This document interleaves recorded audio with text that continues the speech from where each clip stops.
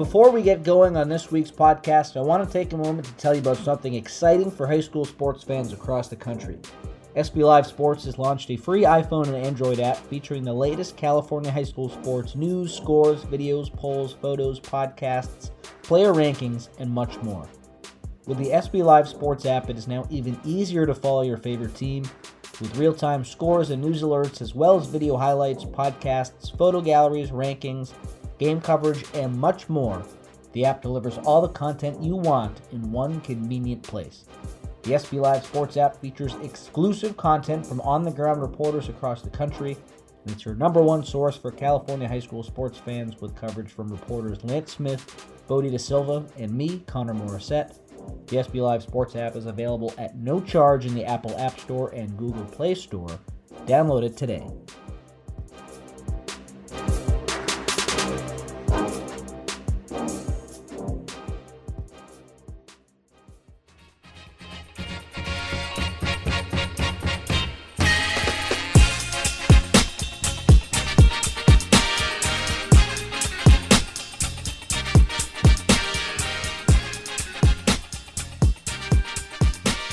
Welcome to the SB Live California podcast. I'm your host, Connor Morissette, alongside Lance Smith and Bodie De Silva, as we are nearly every week. Happy 2022, Happy New Year to everyone tuning in. And as always, thank you so much for tuning in. We really appreciate it. So Lance and myself, we went to the Classic at Damien over the holiday break and have a bunch of takes and notes from that tournament.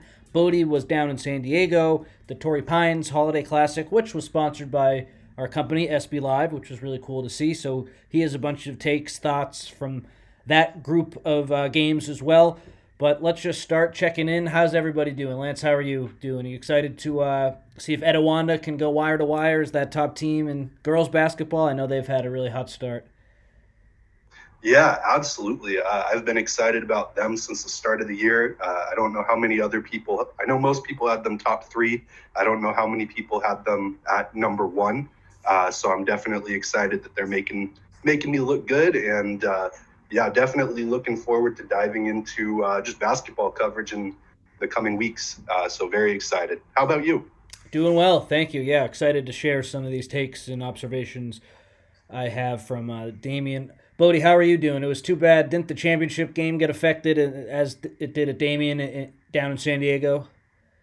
Yeah, I mean, they did play through the brackets, but some teams were kind of moved along early on. I know the goal would have been to hopefully get a Bishop Gorman DeMatha championship, and DeMatha pulled out prior to the tournament. So some teams were kind of given a non-bracketed game and moved along. But ultimately, I mean, between the Holiday Classic and up at Damien, like, they did the best they could and got in really more games than I kind of thought they would. So I think both were very successful. Yeah, definitely. And I wanted to start with an observation I had from Damien, kind of my take to start the show, and then we'll get into top teams and players from the events we were at.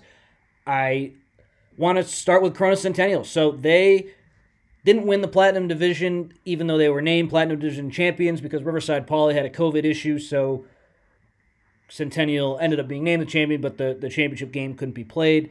They beat some good teams, for sure. They beat a really good Korean Lutheran game and a crossover game on the last day. Korean Lutheran was probably going to be the Gold Division champ, but that game was affected as well. So Korean Lutheran got to play Corona Centennial, and the Huskies beat them. But I'm seeing a lot of my fellow media professionals out there now putting Corona Centennial at number one in their boys basketball rankings. I know the Times, Eric Sondheimer did. Frank Burleson at Burleson on basketball.com. He's been consistent all along that Corona Centennial is the top team.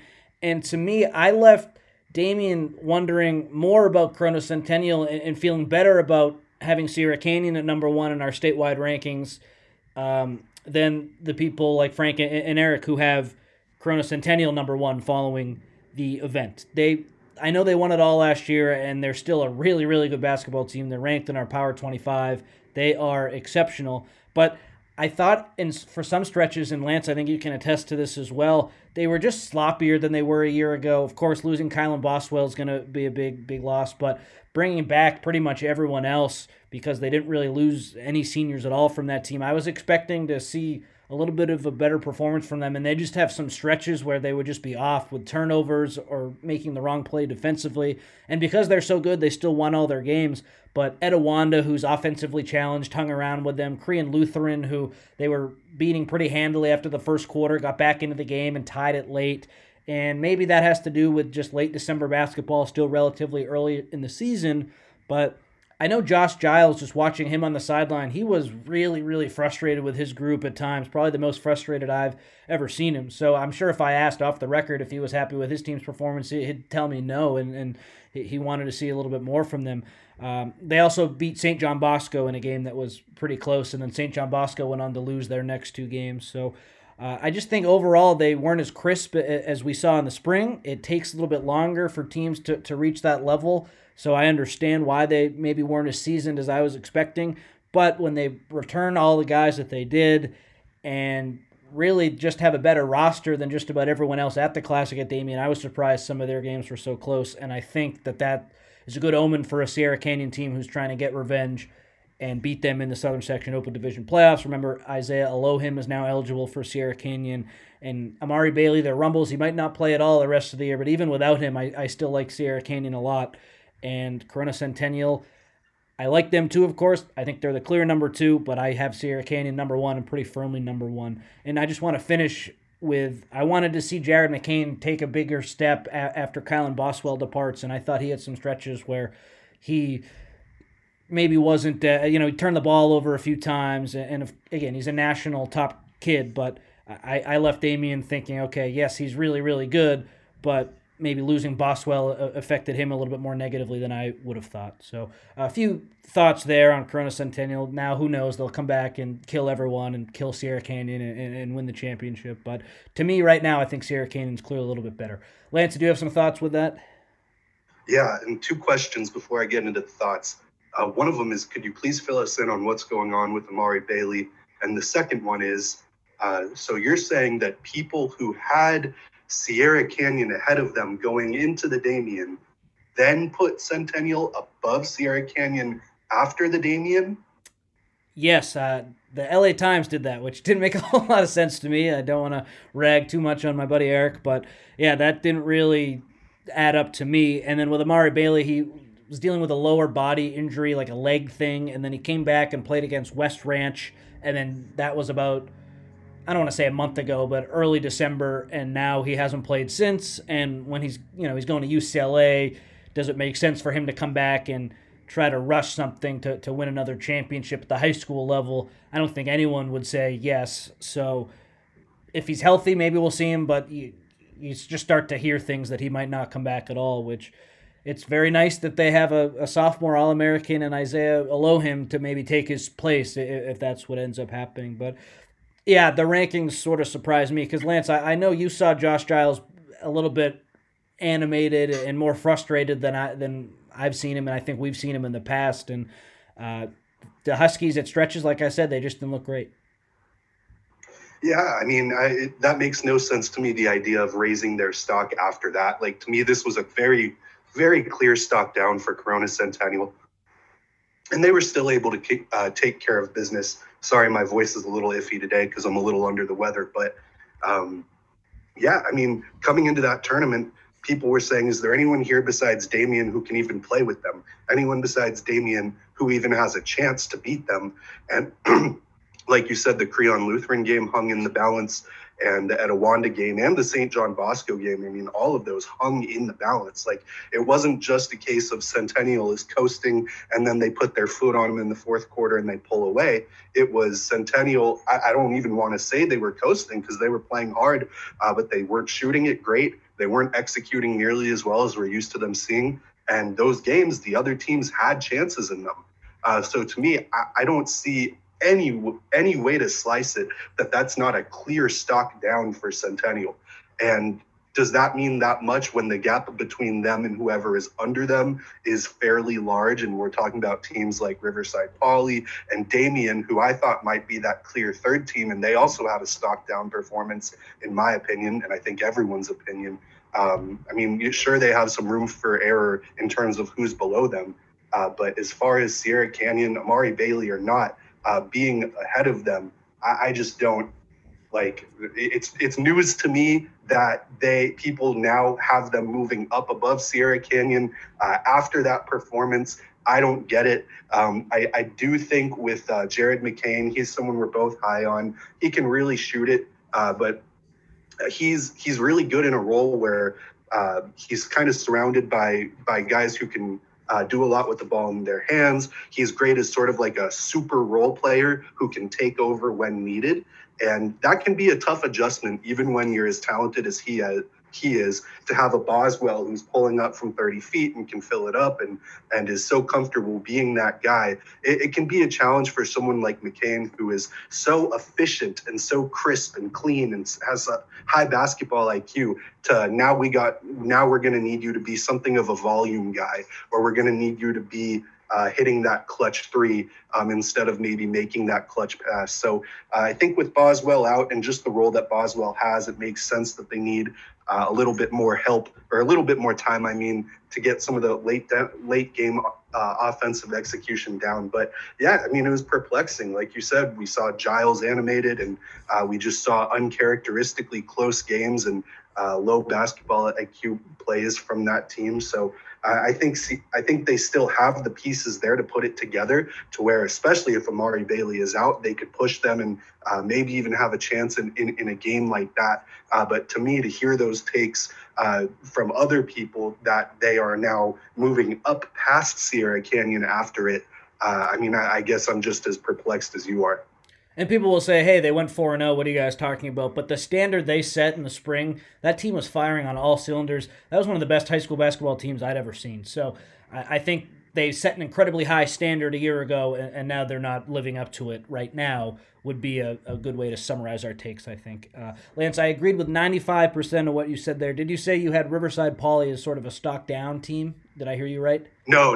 I have them as a big stock up team. Okay. It was Damien that I have as a stock down team when I expected them to be that third peg. Like, to me, it was Sierra Canyon's the clear one, Corona Centennial is the clear two. And coming into the Damien, I didn't know if there was a single team in the southern section besides Sierra Canyon who could even play with Corona Centennial, and then Damien being that third team. I thought there might be a lot of space between Damien at 3 and whoever is behind them. So for Damien, the stock down for them. And I was surprised. A lot of things that we just said about Centennial, they returned so many of their pieces. They have seniors, they have continuity, they're legendarily well coached, and just kind of fell flat and against some teams that we expected them to put away. And then obviously the loss at the end, that was surprising. So no, Damien was the other stock down team I mentioned. Got it. Yeah. And we'll talk about Riverside Poly in a second. I agree with you. I think Damien, they'll end up being a really strong team, but I agree at times they had some perplexing results. Bodie, let's get to you. So Torrey Pines Holiday Classic, just fill us in generally what happened, and then we'll start with you. Who were some teams that impressed you?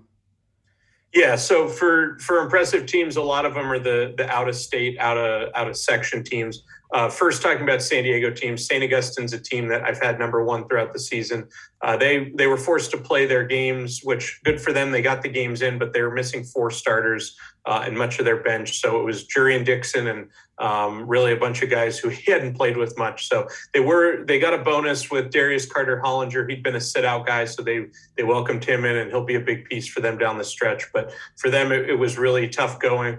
I did see them beat Maricosta, but otherwise they lost their other games, so it was tough for them. I kept them at number 1 in the San Diego section rankings because when they are at full strength, like they were again last night, they can beat just about anyone in the county by 30, and they beat Madison, who's a fringe top 10, top 15 team, by 40 last night. So I think as Saints get healthy and probably from their point of view, all the COVID restrictions may be out of the way now that the majority of the guys have gone through it. They're a team on the rise. For San Marcos, they were number 2 in the county for me, and they had to pull out from the whole tournament. So a tough week. And by the time they play their next game, it's going to be just under a month. So we'll see how they get going throughout the rest of the year. San Ysidro is a team. They had a big win on the tip-off night, and then went 2-2 in bracket play. But for me, they've moved up to number 3. They're a school that when Mikey Williams and Jurian Dixon left after that championship as freshmen, I think a lot of people just wrote them off. But there's a lot of talent there. They're one of the biggest teams in the county.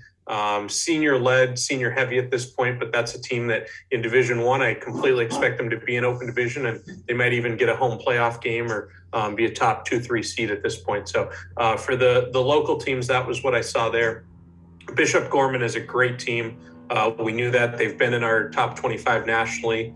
And I think what's most impressive is they're really young. There's a couple seniors, Darian Williams, Ryan Abelman, he's going to Northern Arizona, but that sophomore guard combination, Jason Richardson Jr. is an outstanding player. John Mobley Jr., they both can really shoot it. Mobley had 13 threes in their 4 games. Richardson, you can see the explosion. He's not as tall as his dad yet, but looks to be really young and on his way there. And then they have a 14-year-old freshman, Chris Nwuli, off the bench, and I mean, that guy's going to be top 5 in his recruiting class. The fact that when you see him as just imagining what he can be as a 17-year-old, all of 6'7", 6'8", and the athleticism and how he moves around. And he didn't play early on in their games, but come the championship game, he was just their best matchup out there to go against Faith Family's big players. And they come from 13 down there in the fourth quarter and get an overtime win. But Faith Family, a team from Texas, really impressive. Their senior point guard, TJ Caldwell, who's headed to Ole Miss, was great. Coronado from Nevada, Richard Isaacs Jr., player that signed with Texas Tech. A guy that was, it's crazy going full circle for me back in the days of me covering recruiting, seeing him as a 3rd, 4th grader, watching his dad's teams in AAU and shooting around, and now seeing him. And the third night, he went for 38 points, hit 10 3-pointers. This is a guy who I would be shocked if he's not starting and starring from day one at Texas Tech. They did a great job to grab him. I know he briefly decommitted, ended up signing with them. So those were the top stars from that point of view. And great to see some out-of-state talent and a Bishop Gorman team that's going to be in our top 25 nationally for the next several years. They've got so much talent up and coming, and what I believe they've won 8 or 9 straight state championships, and I would be shocked if that doesn't continue again this year. Love it. Yeah, it's really cool to see how well Bishop Gorman's done. They had a big comeback at the Tarkanian Classic, I remember, and then the comeback against Faith Family. Very impressive. They can play from behind pretty well. Lance, let's talk about Riverside Poly, our big stock-up team after the Classic at Damien. They won their games to get into the championship, should have played Corona Centennial, but they dealt with a COVID issue on the last day, so they were not able to play. What's so amazing about Riverside Poly is they only have, I think, 9 guys on the roster and 6 are freshmen, which is crazy. And then 3 of them start, of course, and then the 2 seniors, Peyton White and Chance Stevens, are really talented kids. Chance, a great shooter. Peyton White, really a do-it-all small forward who I was really impressed with, just his athleticism. I remember in the Damien game, he kind of came out of nowhere to block a shot from one of the Damien offensive players, and it would have been a layup and an easy 2, and White out of nowhere blocked it. I think he just got an offer from Cal State East Bay, but to me he seems like a kid who could maybe hold out and get something a little bit better. No offense to Cal State East Bay, but we'll see how his recruitment plays out. Depth has to be a concern with them. They only beat West Ranch, a good West Ranch team, but a West Ranch team that's up and down by 1 point in that first game. But they're 16-1. They clearly know how to win, even though they're so young. And I don't know how you could leave Damien and not think very highly of that team. Looks like a clear open division team. Again, on paper, there's some issues with the inexperience and the lack of depth, but those 5 guys that they start, Braden Berry's an extremely talented freshman, looks great. I have a lot of good things to say about Riverside Poly. I think they were the team that impressed me the most from the state of California. By far. There's just so many good things you can say about them. And when I was watching them, I mean, of course, they were really good a couple of years ago when they had Lamont at point guard. And they had a lot more vets back then. And they're so well coached. So for me, with me last year in the COVID year, really not covering much boys basketball at all, they kind of fell off my radar. Like I knew they were still a great program, but I didn't know who who was there. I didn't know that they would be coming back so strong this year. So when I saw them not really being familiar with their top players, I mean, I had heard of Chance Stevens and I had heard of Peyton, but when I watched them play, and of course, even against Damian, they're a little bit undersized, like with Peyton White being their best player, or their biggest player, I mean, at 6'5", like a wing playing the 5 basically at the high school level. I saw them and their defensive execution. I said, okay, here's a team with a couple D1 guys and then a bunch of juniors and seniors who know how to play within the system and will occasionally step up and hit big shots, and they all play defense. And then we see them shock Damian, and then that's when you tell me, oh yeah, those other 3 starters were all freshmen. I can't even quite wrap my head around it. And they just must be incredibly well coached. Like, they look like they've been playing together for years on both sides of the ball, especially defense, holding Damian to 56 points. And it's not like, yes, that was kind of a tough shooting game for Damian, but it's not like Damian went cold and they said, okay, we're just going to pack the paint and hope Damian keeps missing shots. Like, that was a well-rounded defensive effort across the whole floor. Like, they were taking the paint away, but they were still closing out on 3-point shooters. Like, they earned that defensive performance to hold Damian to 56 points. And I still don't quite know how to wrap my head around it. The fact that they're doing it with 3 freshmen and barely any depth, and the rest of the depth are freshmen as well. So you have to say Yancey Dodson, one of the front runners, if not the front runner right now for Southern Section Coach of the Year, especially when you look at, okay, they're 16-1. Who'd the loss come against? Damian, which they later avenged. So that's probably my number one take of all of them from the tournament is Yancey Dodson, front runner for Coach of the Year in at minimum Southern Section, maybe even the whole state, although you can talk about that better than I could. And yeah, Braden Berry's super bright future. I mean, you wish that Stevens and White still had another year or two there so that they could rise with this group of younger guys around them. But just incredible stuff. I mean, I don't even know what to say other than singing all the praises in the world around them. I don't think they would have beaten Corona Centennial in the finals, but boy, are we like missing out, because that would have been amazing. And even if they just came out and had a nice showing and played them close and gave it all they got, I think that would have been yet another stock rising performance for Riverside Poly. So I think teams should be scared of them for sure. And for Damian, I would have liked to see a little bit more, like, okay, they have this incredible start to the season. They're 12-0.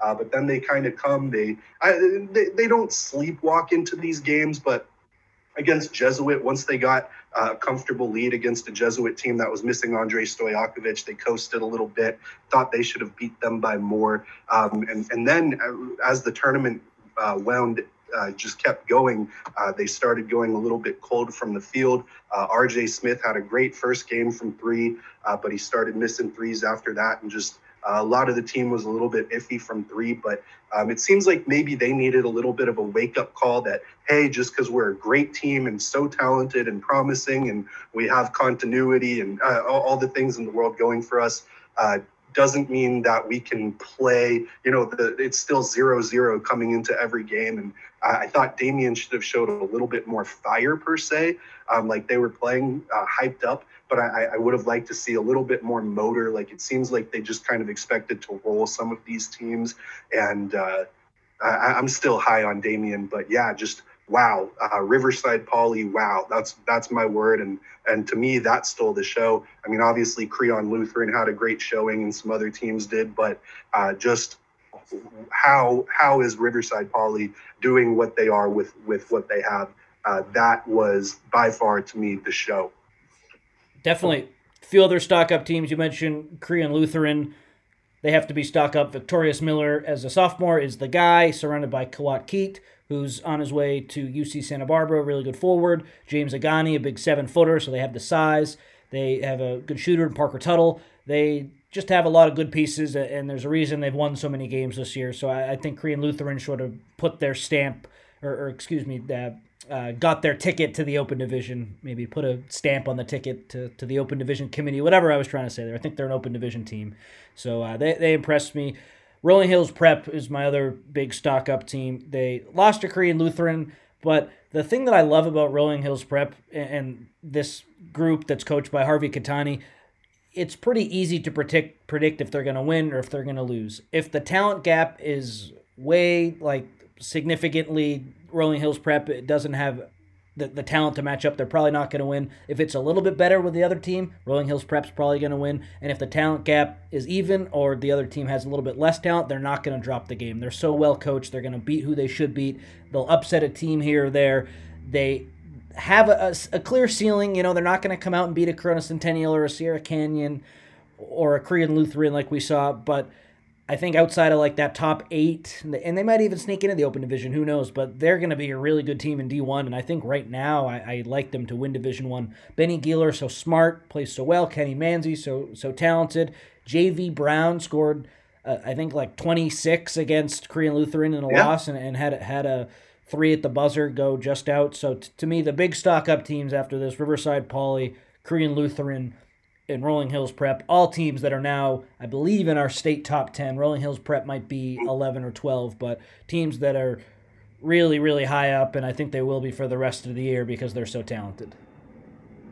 Yeah, I wanted to talk a little bit more about Creon Lutheran, especially because you were at that last game, the showcase game against Centennial, and as impressed as I was by them, I didn't really think that they could quite play with Centennial, even though they have the size to do so. So I would love to hear a little bit more from that game, what it was that got them back in the game when they were down against them. And I guess just what you think Creon's ceiling is, because you talked about the great players they have, the incredible Twin Towers, Victorious Miller, Rui Han obviously had that breakout performance.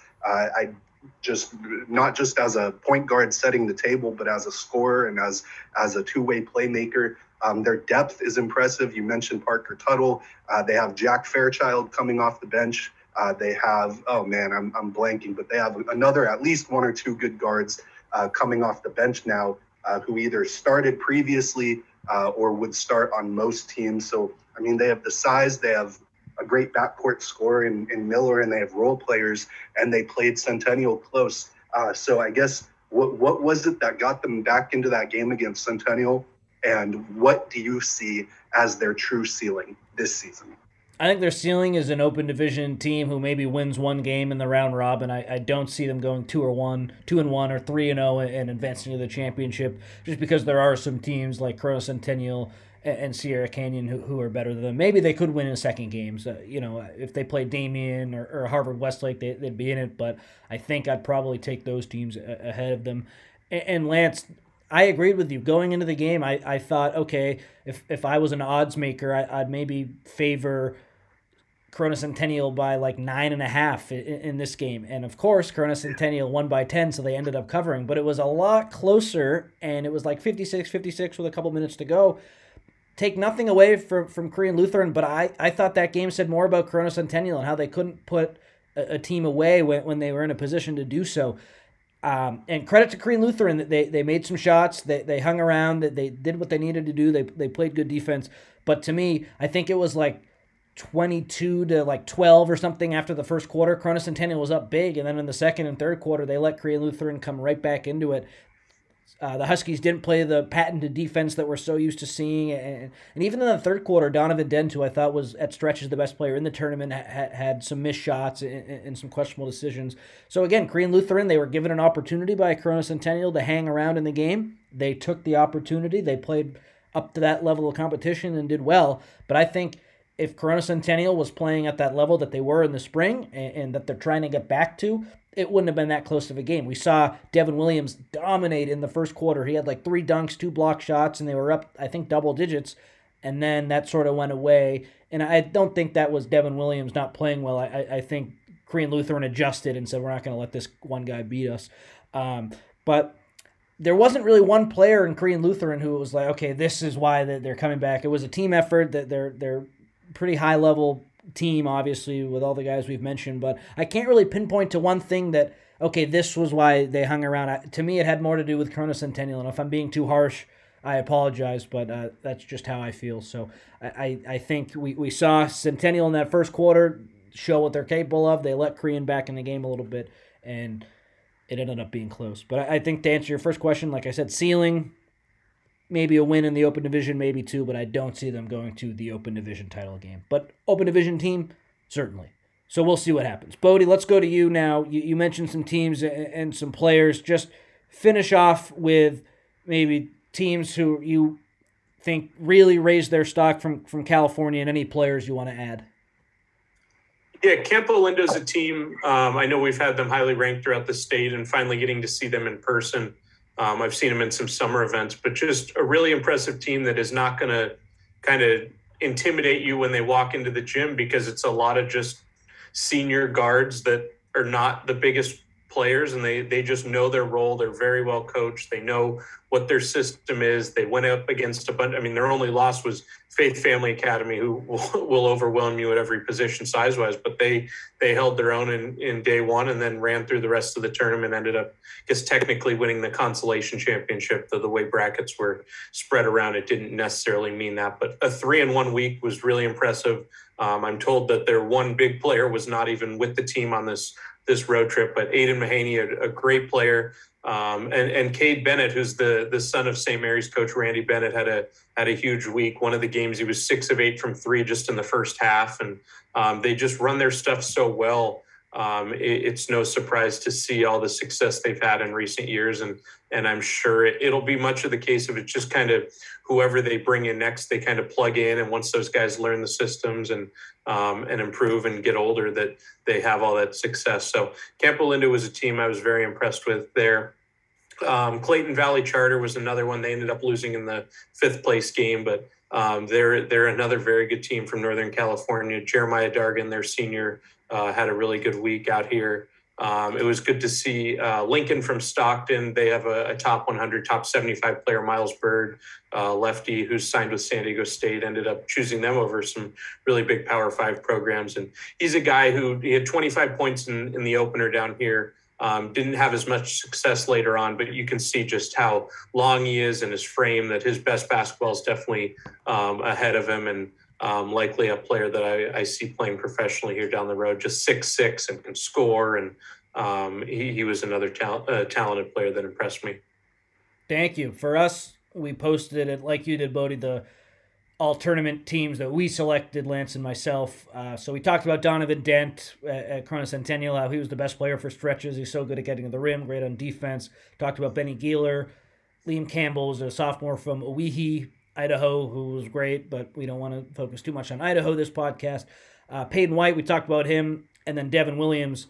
All those guys were our first team. And then in the second team, just spreading it around a little bit, Dusty Stromer from Notre Dame was solid, as he's always been, a high-level kid. JoJo Hunter, the senior from San Joaquin Memorial, really great scorer, and he's big. He's a guy who I think could have a pro career for sure, whether it's in the NBA, I'm not sure, maybe overseas somewhere, but his ceiling, I think, is an NBA player because of his size. We'll see how that ends up going. Victorious Miller, the man for Korean Lutheran, he made our team.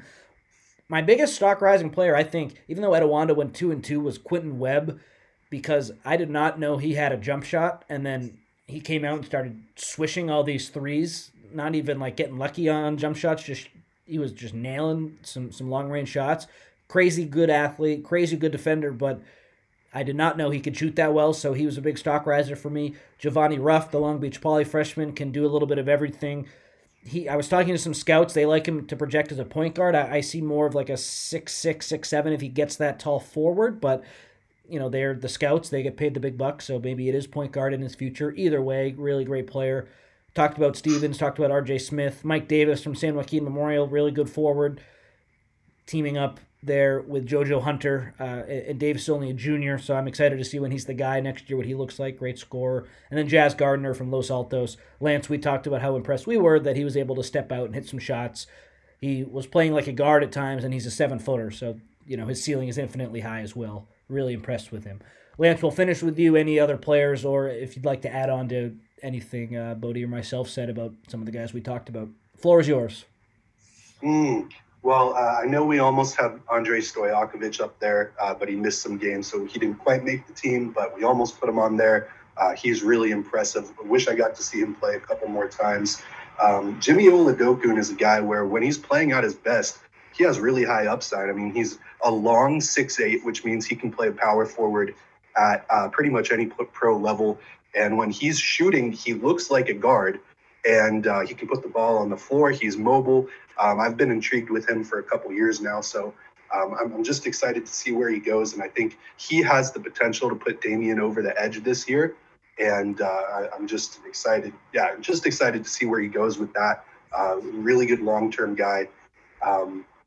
No, I mean, I think you pretty much touched on everyone. Man, Jazz Gardner. I'm trying to think of any time I've seen a 7-foot junior with as much offensive skill, like ready to go, not just, kind of like how Evan Mobley was when he was an upperclassman. He had all the raw offensive skill in the world, but there wasn't, other than the ball handling and the playmaking, like there wasn't any one part of being a scorer where he really made his mark. And Jazz Gardner's totally different. Like he's never going to be that point center, but he is a more ready-made, just back to the basket guy and stretch big right now than any junior 7-footer I've seen. And obviously I've only been covering this for 2.5 years, but I've definitely been following on Ball is Life and what have you for 10 plus years on those kids. So, I mean, he's one of the most, just NBA ready, or at least pro ready 7-foot guys with a clear, refined offensive skill set, who knows how to implement that offensive skill set into a game and make an impact. I think in addition to his ability to drive and shoot from the perimeter, I think his passing is underrated. Like his ability to read a floor, not just make a good pass, but read the floor before doing so. Kind of hard to point it out without having film in front of us, but I just think that if he buys in at the defensive end at every single level going forward, that he could be starting and averaging 10 plus points a game on an NBA team within 5 or 6 years. I mean, definitely some question marks. He doesn't have the prototypical kind of lanky, vertical spacing, rim-oriented build of most of today's centers, but his skill set is so sharp that I will be watching him more closely as an NBA prospect over the next couple years than probably anyone who's not on a certain team in Chatsworth.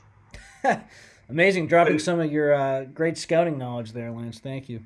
I'll give you two more quickly, just California guys. One from Northern California, Derek Sangster. He's a junior at Archbishop Mitty. Was really impressive. 6'7", 6'8", shot it a lot better than I expected from him. He's a guy that has a lot of offers from WCC schools, Washington State. So over the next year, I think with his improvement, we'll see him playing big-time college basketball. And then Dennis Evans, another one, all of 7'1", 7'2" from Hillcrest.